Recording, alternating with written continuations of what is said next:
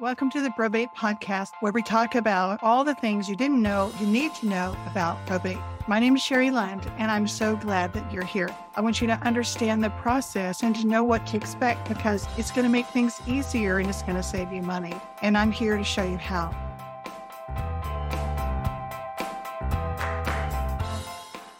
Hi there, this is Sherry Lund, and I'm back with another episode of the Probate Podcast. This is part 2, a continuation of my episode from last week. It was so good that we wanted to continue the conversation, and so we broken it up. Take out your pens, take out your notebooks, because boy, oh boy, do we talk about some good things today, especially if you're an executor, if you're going through probate. This is a must-attend podcast.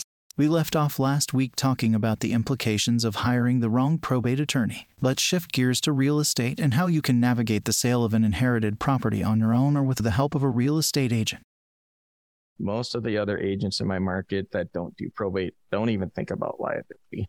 They don't understand the personal representative's deed. They don't understand the as-is addendum. They don't understand the waiver of liability. They don't understand why it's important to the estate. They don't understand how handling liens for an estate is different than handling liens for an individual.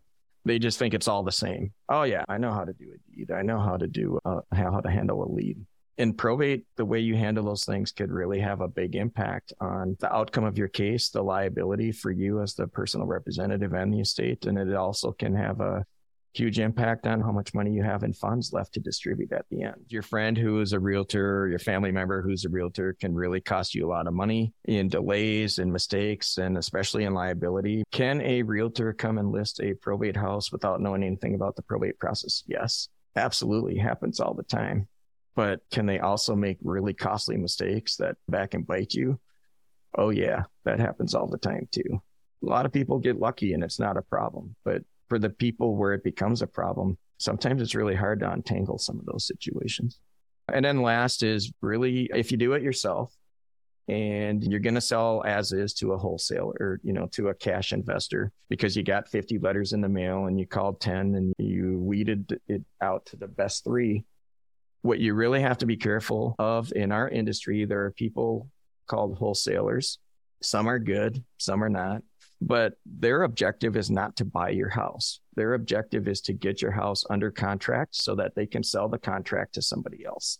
They don't have the cash. They don't have the team. They don't have any of it. And what's really sad is a lot of times they make some of the best offers because they know they're not going to buy the house. They just want to get it tied up.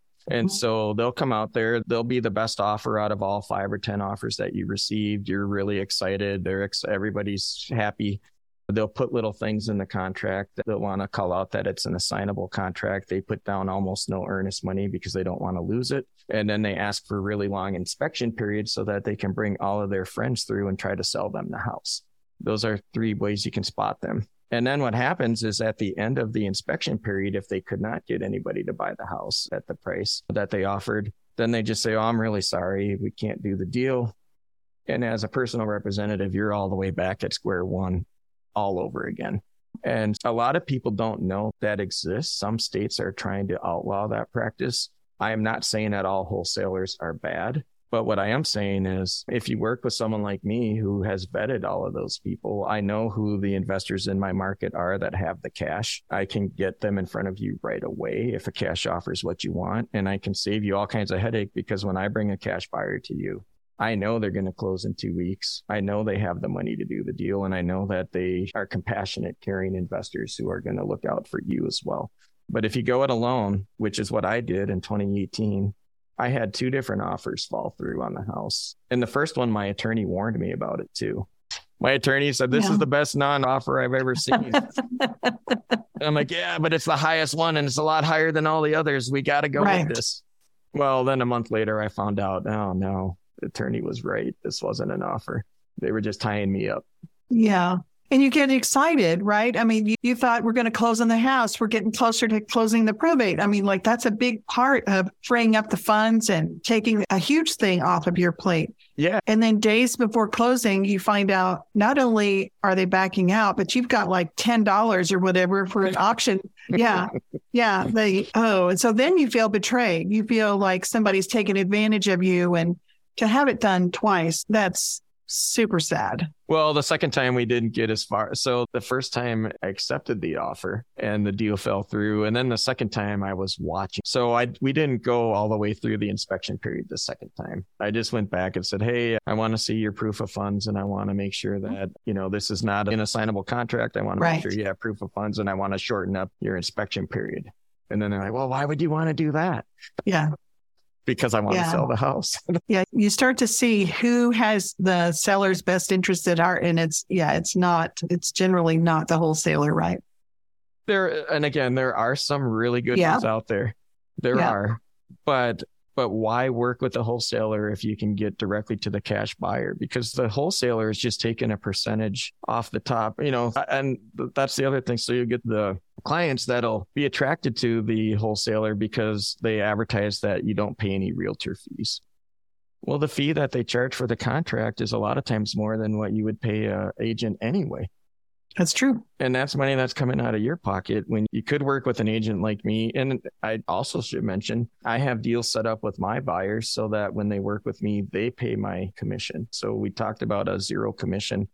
Not only do I have the best cash buyers, but they'll give you the same offer they would, whether I'm involved or not, and they will pay my commission for bringing them a deal because we have a relationship and we do a lot of deals together. So yeah, you should bypass that situation. You can bypass that situation, but I can save my clients a lot of time and just avoid it altogether.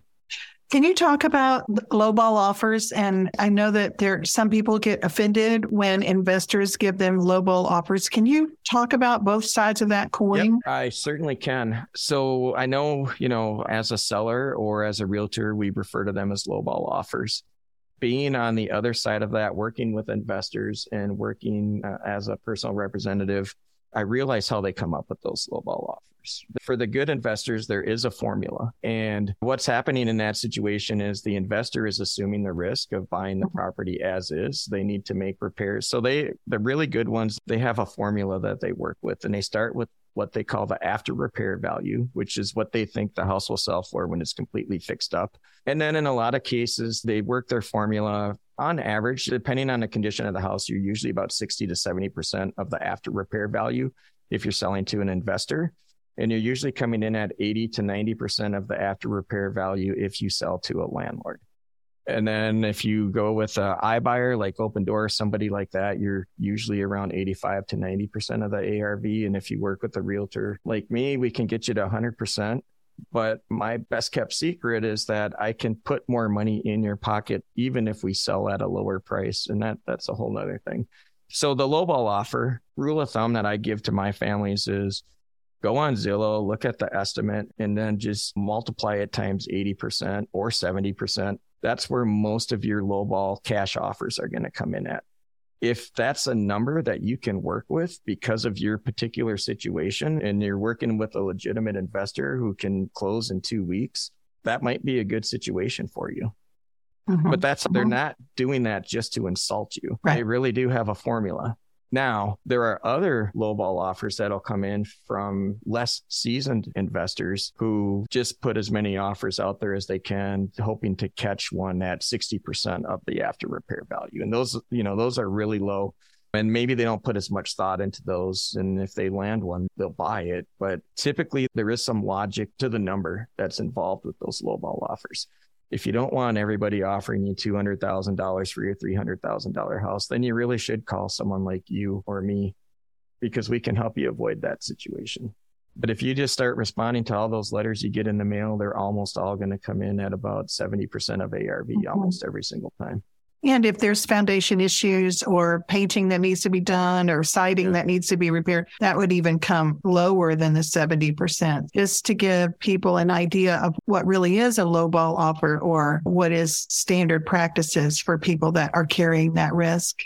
Yeah, and that's a really good point that you bring up, because when you're the person selling the house, and first thing a lot of these people do is they go to Zillow and they say, well, Zillow says my house is worth $300,000. Well, Zillow, that's an estimate. Zillow doesn't know the condition of your house or all the work it needs to be done to get the $300,000. But whatever that number is, your cash investor is still going to come in lower than that because they're assuming risk. They need to hire the crews, buy the materials, make the repairs. They have their holding costs, and they have the cost to resell the property. And all of those, they put all of those things into their formula. And so my 70% rule is not hard and fast, but if you plug that number in and you're like really offended at how low it is, then don't call the cash buyers. Right. Yeah. That's what they have to do in order to bring it up to resale value for sure. What would be the benefit of a family to take a lowball? Like, why would some families take what some people might call a lowball offer, and the neighbors might not appreciate the value that it's being sold for? But what's in it for the seller? Why would they not want to list it on the MLS or whatever? Well, sure. It's funny you ask that. In my probate case, I did take a lowball offer, or what we're considering a lowball offer, from an investor. And the reason I did it is because the house had been built in the 1800s. It was in complete disrepair. My dad did not keep up with his permits. I mean, he made a lot of repairs, but he didn't keep up with his permits. The house was not going to pass the truth in the sale of housing inspection. There would have just been so much work that we had to do. And then my attorney was concerned about the liability of putting it on the MLS. And to be honest with you, back then, we were even wondering if the house might get condemned if we put it on the MLS. Now I know that a lot of those were just fears that I had, but I didn't know that back then. So when people started showing up saying, hey, we'll give you $100,000 for a house that I thought I might not get anything for, and I could be done in 2 weeks, I'm like, wow, that's awesome. And I don't even have to clean it out, and I can leave all this other stuff. And then you get the other people in the family that are like, oh, that offer's way too low. We could do a yard sale and sell the personal property, and then we can have the whole family come over and paint, and we can get more than that. And it's like, even if that's true, I don't have the time or the energy to stretch this thing out for another 6 months. Right. So that cash offer sounded pretty good, because when you take that cash offer, that whole problem goes away. And that was really appealing with all the things we had on our plate. The other thing was, once we got past the wholesalers and we found a buyer, each time we went through the process, we got better at vetting those offers. And so we ended up picking a cash buyer who actually kind of reminded us of our dad. And he was just starting out his business, and he seemed to have integrity, and we trusted him. And he shared his vision for how he was going to repair and restore the house. We just really liked his approach. And so we sold him the house, and he still let us come through and tour through the house as they were doing the repairs. Oh, nice. And he asked my mom what color she wanted the siding to be on the house. Like, he kept us involved in the process. And after he made all the repairs and fixed it up, the house looked better than it ever looked ever.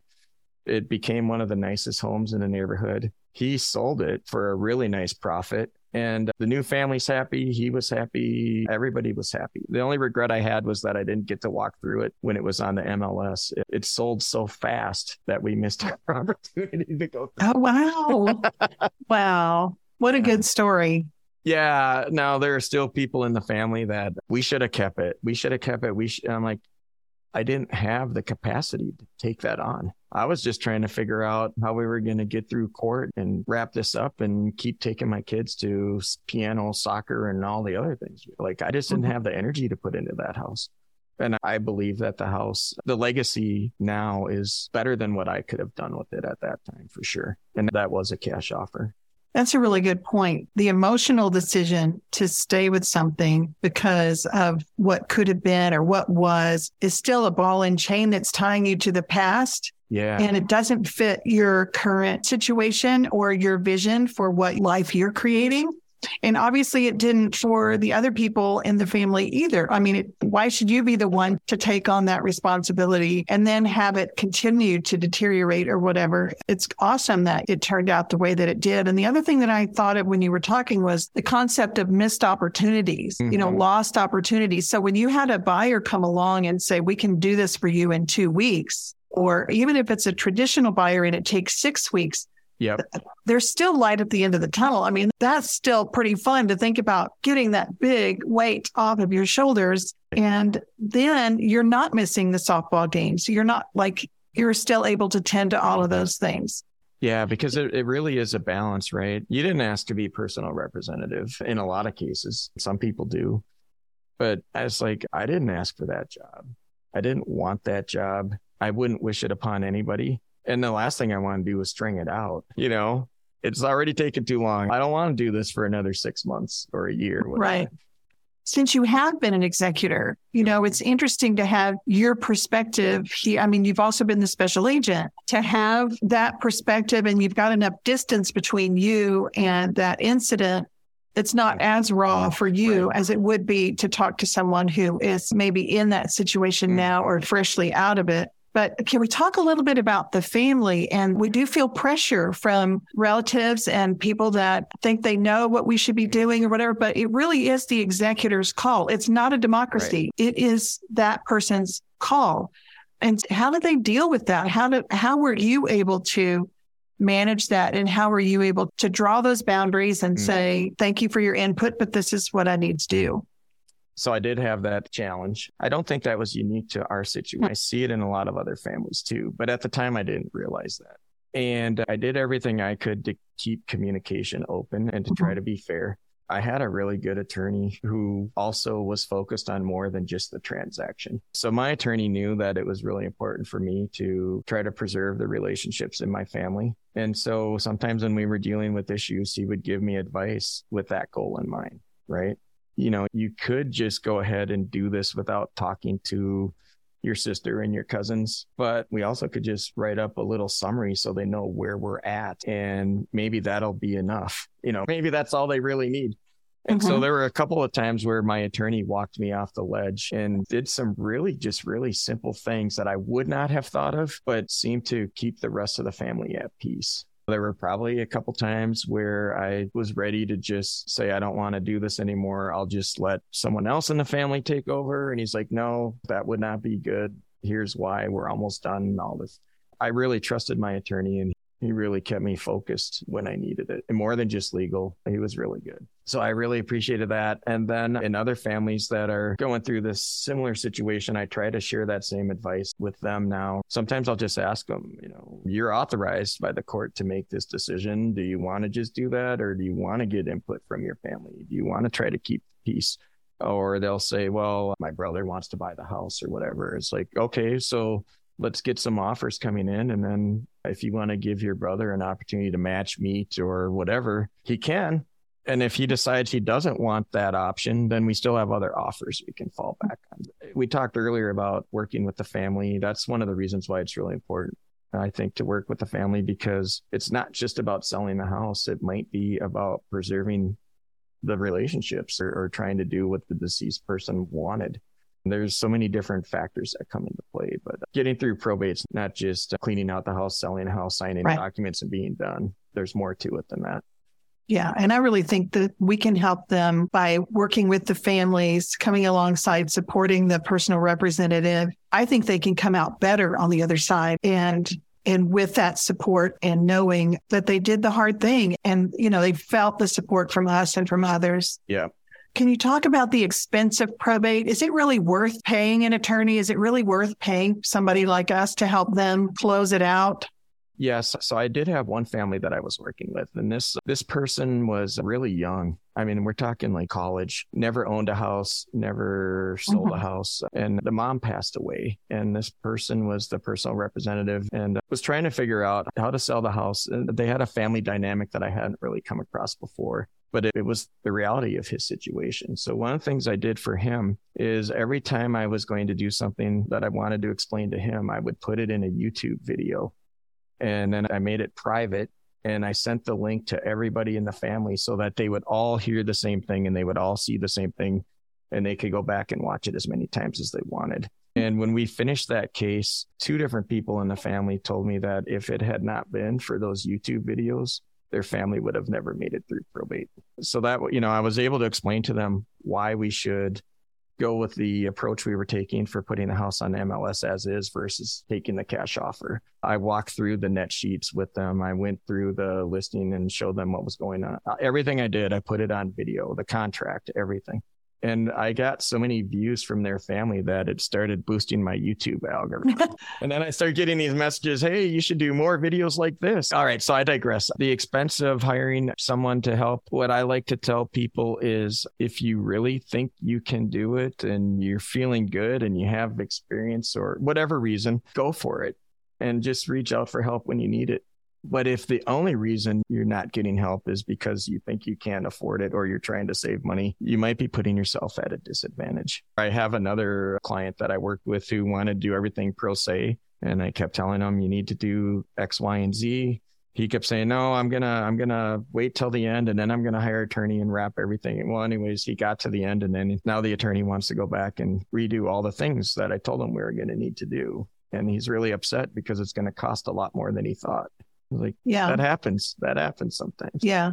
Earlier, I said, you don't know what you don't know. And so it looks easy. If you're not the executor, it looks easy looking in and saying, just do this. And, I'll make the decision to go through probate or not. You don't know what you don't know. And then what we haven't talked about is that part of the weight of being the personal representative is that you're liable for how things come out and how the estate is taken care of and how the assets are distributed. And that's a big deal. It is. Yeah. It's more than just filling out a couple of forms. And when I'm working with pro se people, a pro se is when someone goes through probate in Minnesota without an attorney. So when I'm working with them, one of the first things they always ask me is, can I look at your forms? Do you have some forms I can look at? How do I fill out this form? And they call the clerk and the clerk says, I can't give you legal advice. I say the same thing. I can't give you legal advice. And then they're stuck. Like sometimes on the first form, they're stuck. And it's like, whoa, if you can't make it past the first form, you might need some legal help. Yeah. Do your family a favor, and you will spend some money when you hire an attorney. But how much would you have spent had you not had the attorney and have to go back and clean everything up? Well, we have gone over time, and we need to talk about how people can reach you, Reem. How can they find you? Where can they find you? The best place to reach me is through email, and we'll put that email address in the show notes. Sure. And then if you want to engage with me other than email, the best place is through the Facebook group we have. It's called Minnesota Probate Support. And all the people that I've mentioned in my network, I have people that do online auctions. I have people that do clean out. We have some attorneys in there that participate. If you want to engage with me and people in my network, I think even a few investors are in there, if I'm not mistaken. Minnesota Probate Support on Facebook. Are you on LinkedIn too? I am on LinkedIn. I don't get a lot of interaction through LinkedIn, but I am there if someone wants to find me there. But like I said, I'm old school. I don't have a really fancy website. I don't have a CRM that's going to send you emails and texts every week, or like you just call me, I call you back. We figure out if I can help you, if you need my help, and then we go from there. Yeah. Any last words that you feel like you need to say to the listeners? Just, you're not alone. A lot of us have been through this. A lot of us continue to go through this. There are many people like Sherry and myself that are here to help you. And just don't try to do it all yourself. You don't have to. Reem, thank you so much for your wisdom and for your examples and your stories. And especially thank you for what you're doing in the lives and families in Minnesota where you're serving. I appreciate what you're doing, and I know that they do too. You're making the world a better place. Well, thanks, Sherry. I appreciate it. And you as well. And I wish you the best of luck on the podcast, and anything I can do to help promote it. Happy to do it. Awesome. Thank you so much, Reem. All right. Thanks, Sherry. That's all I have for now. New episodes of the Probate Podcast will come out on Thursdays. I also have a free public support group called Houston Probate Support on Facebook. You don't have to live in the greater Houston area to be a member, but I'd love to have you join me there. I'd love to have you join me on any of these platforms, including this podcast. And I'll share the links of where you can find me in the show notes below. I'm looking forward to us connecting. See you next time. And remember, you matter.